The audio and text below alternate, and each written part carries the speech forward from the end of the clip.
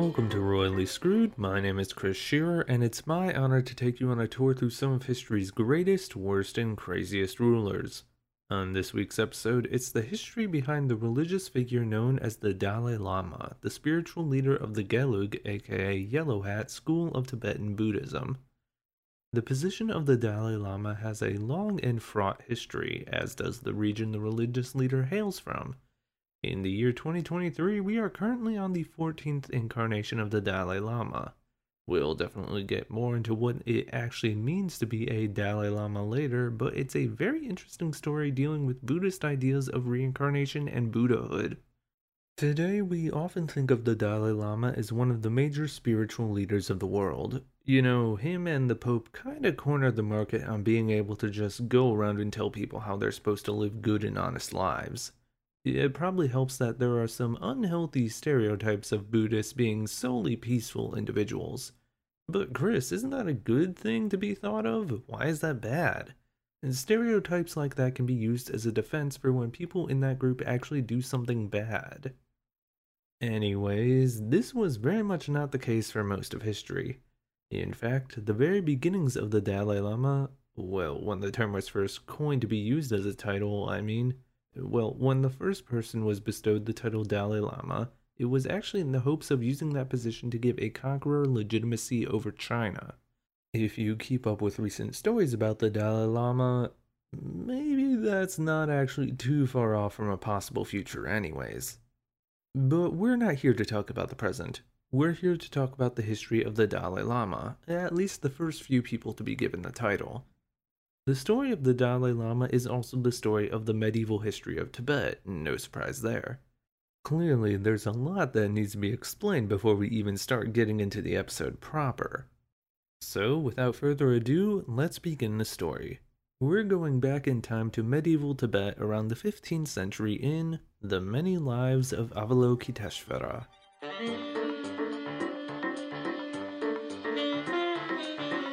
Let's start the background history lesson with a brief look at the region of Tibet. In case you don't know, it's a mountainous region that is located in East Central Asia. On paper, the region is located entirely within the nation of China. However, areas of influence as well as areas with a large number of Tibetan exiles exist in India, Nepal, and Bhutan. Besides the Dalai Lama and Buddhism, Tibetan is most well known for being the home to the Himalayan mountain range, the mountain range containing Mount Everest. Like most places on Earth, people have lived in Tibet since prehistoric times. We can now fast forward to the late 6th century CE. The kings of the Yarlung dynasty had ruled for some time around the region of Lhasa, the modern-day capital of the region of Tibet, though most of the kings listed among their rulers are considered mythical rather than historical. In the 7th century, the Yarlung had expanded their power enough to be considered the Tibetan Empire. They were recognized by China after the emperor sent envoys to the Chinese capital. Buddhism was also said to be introduced to the region during this era, traditionally dated to the reign of Tibetan Emperor Songtsen Gampo, possibly via his wife who was a princess from Nepal. Fast forward a bit more to the 13th century. A certain warlord by the name of Genghis Khan was currently rip-roaring through China. In the 1220s, a group of missionaries from Tibet was traveling near the border between Tibet and the Western Xia dynasty of China. During their travels, they were possibly taken captive by the Mongolian army. They were allowed to stand before Genghis Khan, thus marking the first interaction between Tibet and the Mongol Empire, but it would be far from the last. In the 1240s, the Mongolians invaded Tibet and conquered the region. By this point, Genghis Khan was already dead. In the 1270s, the Mongolian Empire had split apart. The faction remaining in China under the control of Genghis Khan's grandson Kublai Khan became the Yuan dynasty. Under the Yuan dynasty, Tibet was overseen by the Bureau of Buddhist and Tibetan Affairs. Tibet was given quite a bit more leeway than most other regions of Kublai Khan's empire.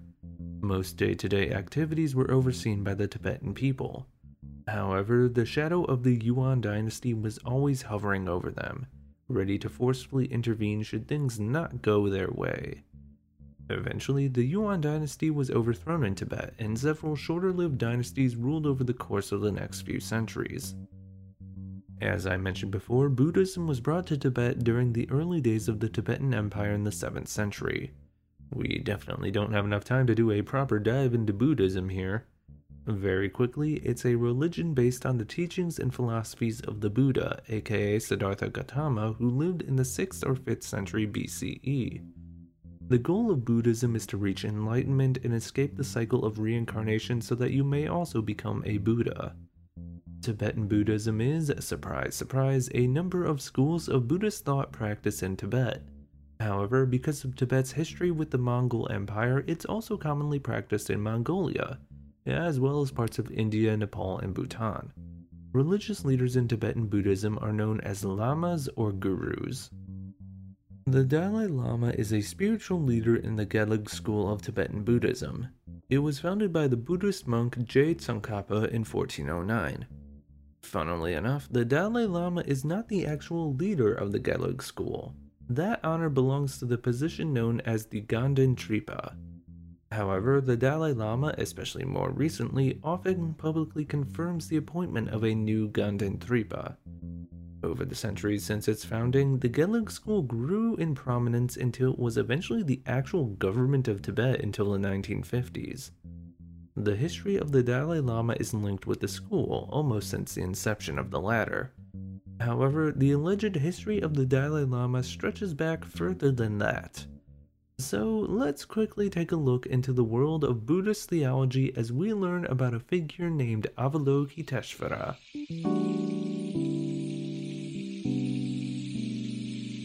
In many schools of Buddhism, there is the concept of the Bodhisattva.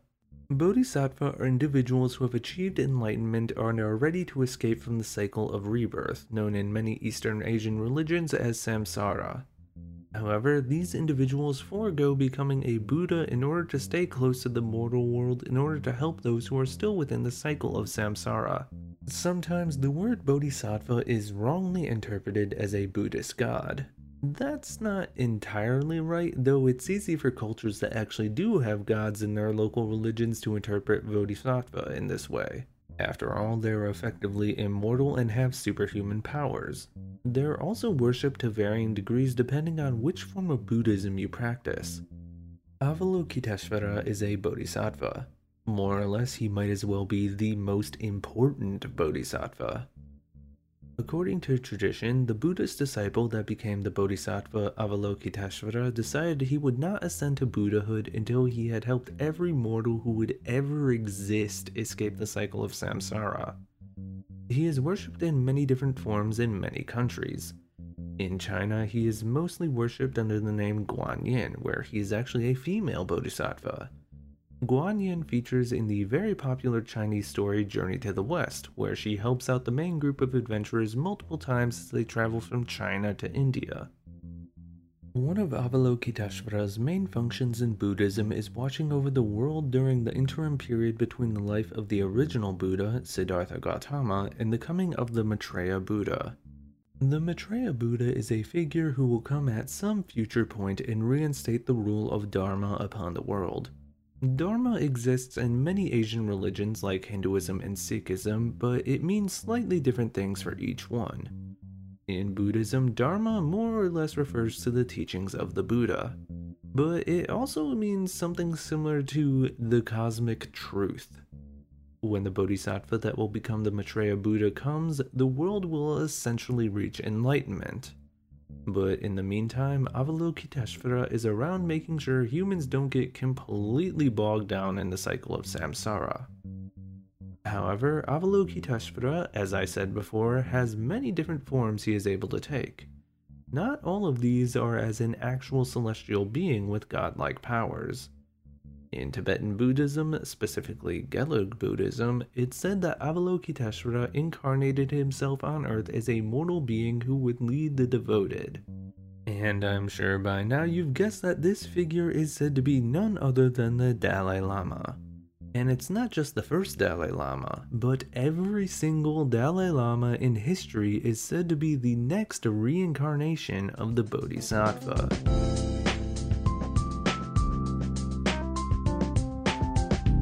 Gendon Drup, the man who would eventually become known as the first Dalai Lama, was born in a barn in 1391. Also, Gendon Drup was his monastic name. At birth, he was named Pema Dorje. His parents were of a nomadic people, and until the age of 7, Gendon Drup lived as a shepherd. It should be noted up front that during his own lifetime, Gendon was never called the Dalai Lama. He would not be referred to by that title until over a century after his death.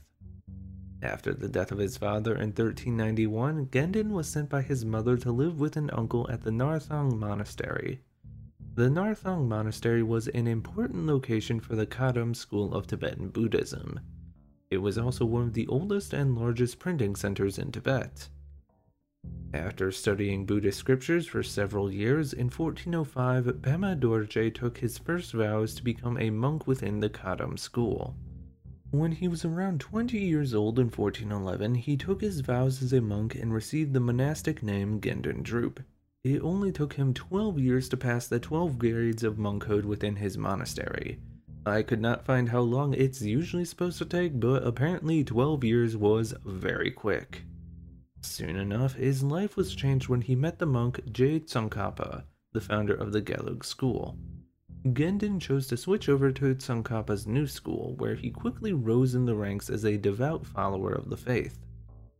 After the death of Tsongkhapa and his successor, Gendon Drup was chosen as the next leader of the Gelug school.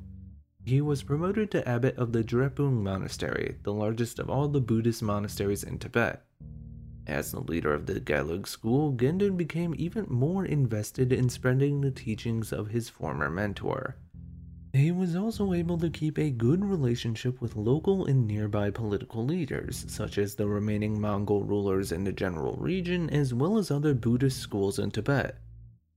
In 1447, he would go on to found the Tashi Lumpo Monastery, located near the city of Shigatse. This monastery is the seat of the Panchen Lama. The Panchen Lama is the second highest spiritual leader of the Gelug school.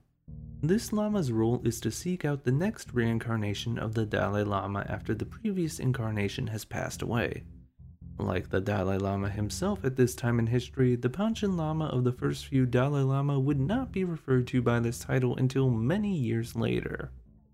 It was not long before Gendon Drup was being hailed as the greatest Lama in all of Tibetan Buddhism.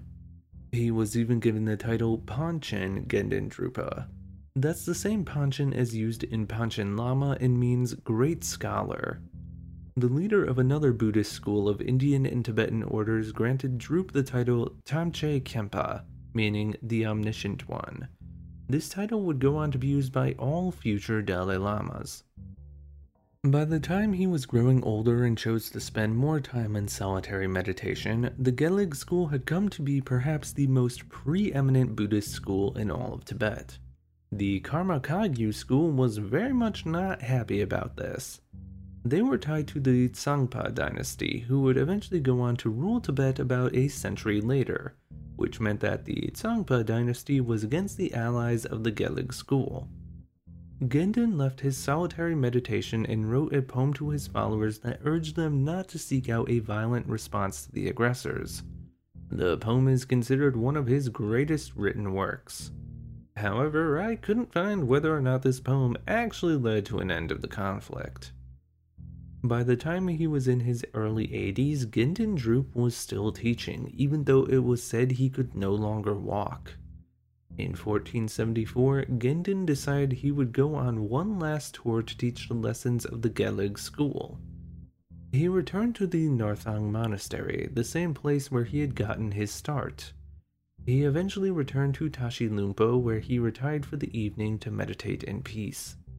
There's a story that says Gendon's body began glowing brilliantly as he meditated.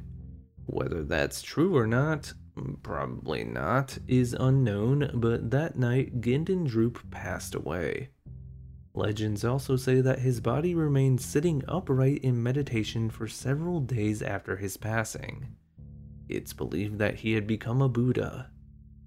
However, should the purpose of the Dalai Lama be believed, Bodhisattva Avalokiteshvara was about to be born. born again.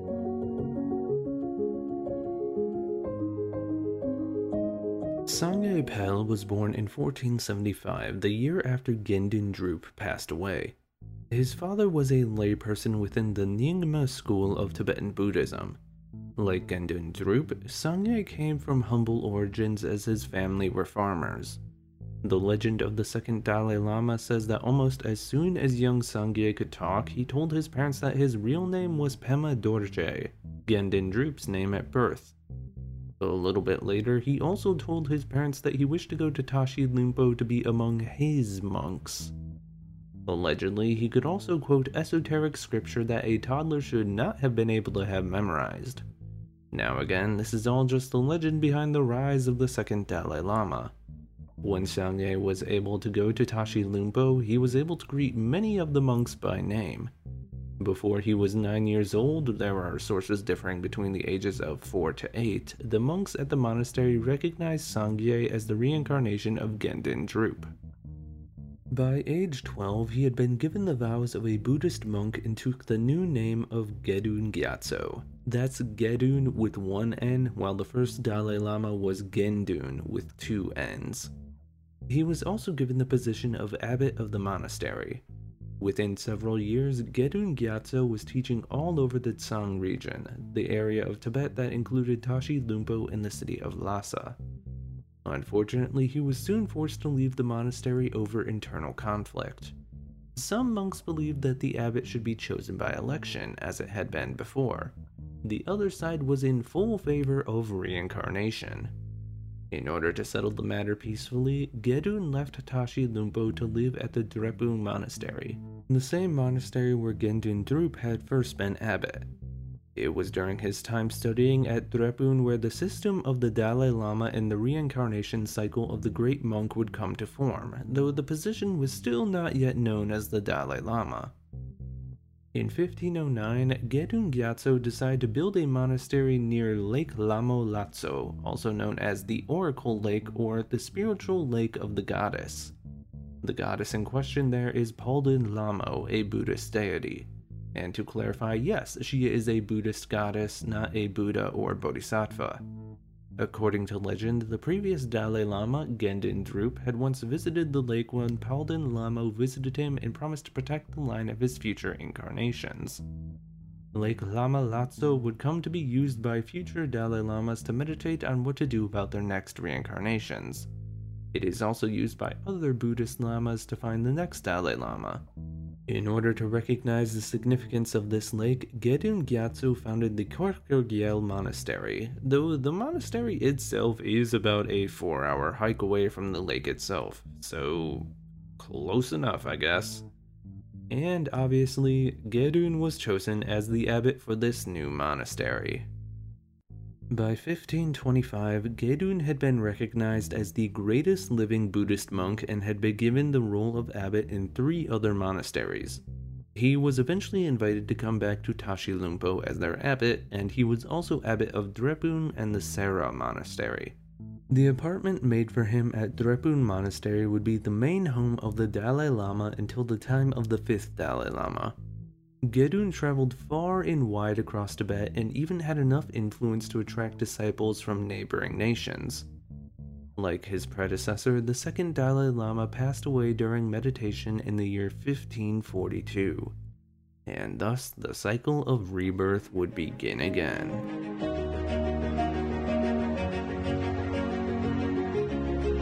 Before we talk about the third Dalai Lama, we're taking what might seem like a far step away in order to talk about the Mongolian chief Altan Khan. Altan, also known by the name Anda, was a distant direct descendant of Genghis Khan. His great-grandfather had been able to reunite the Mongolian house of Borjigin, the house of Genghis Khan, after the end of the Yuan dynasty, the dynasty of China founded by Kublai Khan. Alongside his brother, Altan ruled over the right wing of the Mongolian people, meaning the Western Mongolian tribes. His brother died in 1542, leaving Altan as the sole leader of the right wing. 5 years later, Altan decided to take advantage of the death of Bodhi Alig Khan, the leader of the Chahar group of Mongolian tribes. The Chahar mostly lived in what is now the Inner Mongolian Autonomous Region of northeastern China. Altan forced out Bodhi Ali Khan's successor and took control of the Chahar. This meant that he now held dominion over lands right up to the northeastern border of the Ming dynasty in China. In fact, in 1550, he would lead his army over the Great Wall of China and make his way all the way to the capital city of Beijing before being forced to turn back. Granted, Beijing isn't too far past the Great Wall, but it's still impressive enough. Also around this time, he founded the city of Kokekota, now known as Hohhot. This city is today the capital city for the Inner Mongolian Autonomous Region. He set up a government around this city that was heavily influenced by the Chinese government of that era. In 1557, he started the construction of a Buddhist temple that would help grow the city. This will be important later. By 1571, Altan's government was in full swing and he was finally able to secure a peace treaty with the Ming dynasty that allowed him to secure further trading rights. He was even granted the title Shun Yi Wang, meaning obedient and righteous prince. His dominion also had expanded after gaining control of the Khalkha Mongol tribes further north in northern Mongolian and south-central Russia. By this point in his life, Altan had become incredibly interested in Tibetan Buddhism, particularly the Gelug school. Dignitaries from the Ming dynasty were more than happy to provide Altan with resources that helped him learn more about the school, but this was not enough for the Khan.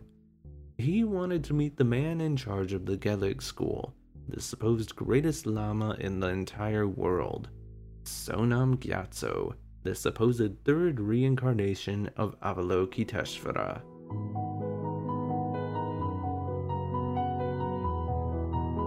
Unlike the first two Dalai Lama, the future Sonam Gyatso was born into Tibetan nobility in 1543.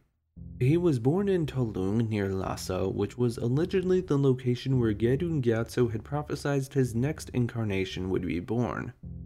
Just like his predecessor, this child supposedly was able to call upon events from his previous life and called himself Gedun Gyatso.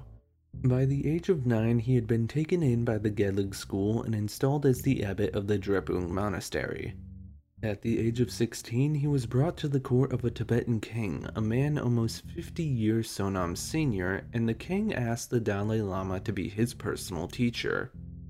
5 years later, when that king passed away, Sonam presided over the funeral, despite the fact that the king had actually been devoted to a different school of Tibetan Buddhism. Clearly, Sonam Gyatso was cut out for greatness. He was even able to mediate disagreements between different schools of Tibetan Buddhism.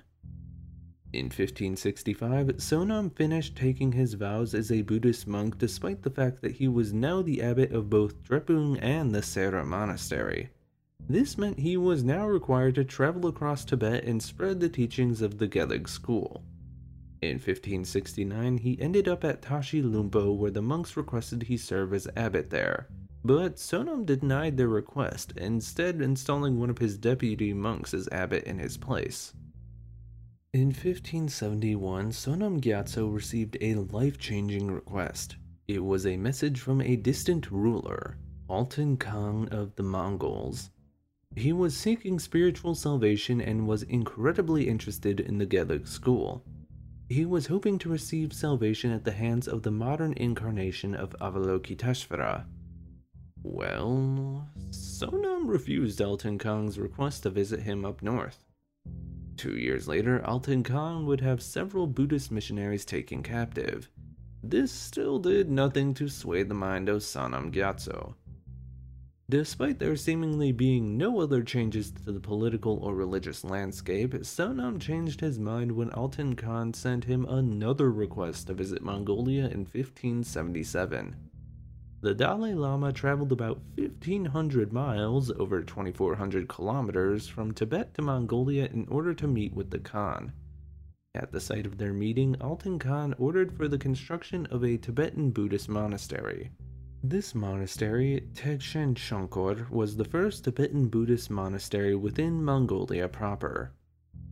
During their meeting, Altan Khan bestowed Sonam Gyatso with the title Dalai Lama.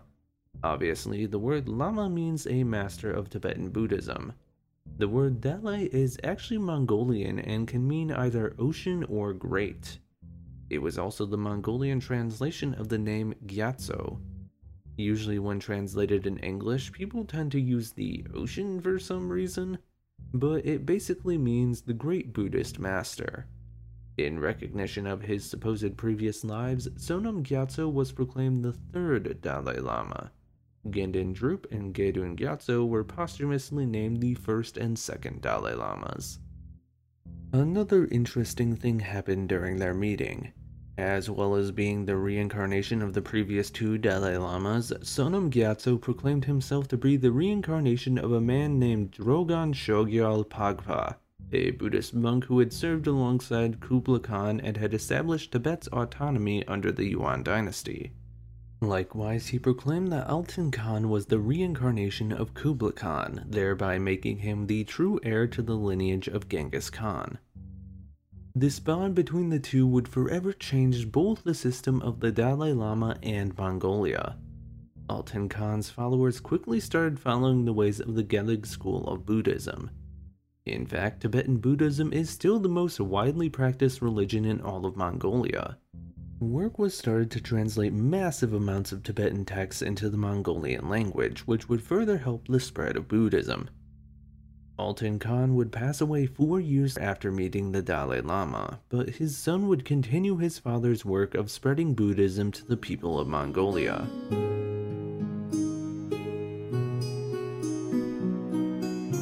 Sonam Gyatso would continue to go on to achieve more international acclaim in Eastern Asia. He was invited to the court of the Ming Emperor and even helped engage in border disputes between Mongolia and the Ming dynasty. This was the first time a Dalai Lama had ever engaged in political powers such as this. He would travel back and forth from Tibet to Mongolia a few times, mostly to meet with Altan Khan's son and to teach them about the ways of the Gelig school. Sonam Gyatso died in 1588 after contracting an illness in Mongolia. He had been planning to meet with the Ming Emperor. He was only 45, making him the youngest of the first 3 Dalai Lamas to pass away. In a twist of fate, or maybe not, the next incarnation of Bodhisattva Avalokiteshvara was proclaimed to be the great-grandson of Altan Khan. The 4th Dalai Lama, Yonten Gyatso, was the only non-Tibetan man ever selected to be the Dalai Lama. This obviously led to a lot of tension for the people of Tibet. It also didn't help that Yonten did not move to Tibet until he was nearly 10 years old and traveling with a retinue of Mongolian cavalry at that. His tenure as the Dalai Lama was short and full of conflict, as not many Tibetans were willing to accept him as the Dalai Lama. Eventually, when he was just 26 years old, Yonten and some of his supporters were forced to flee to safety when the Kagyu school attacked Drepung Monastery. He died in 1617 at the age of 27 under mysterious circumstances, leading many to believe that the 4th Dalai Lama was killed, possibly by poison. He was the shortest reigning Dalai Lama, and as rough as that is to take in, that is actually a decent age for a Dalai Lama to have lived to. There are several Dalai Lama who lived later who didn't even make it to age 20. After Yonten Gyatso's death, his Panchen Lama went off to search for the Dalai Lama's next reincarnation. However, that's a story for a future episode.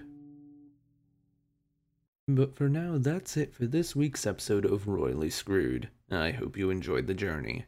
Be sure to subscribe to the show, tell a friend, and follow the Denham Creek page on Twitter and Instagram for more info about each episode. Next time, we're looking into a figure whose historical life is shrouded in mystery but is very well documented within the Hebrew and Christian Bible. It's a look at the life of King David of Goliath-slaying fame. Just how much do we actually know about this famous religious figure? Is there actually any history to study about him? I hope you'll join me then for another topsy-turvy look into history's most interesting rulers.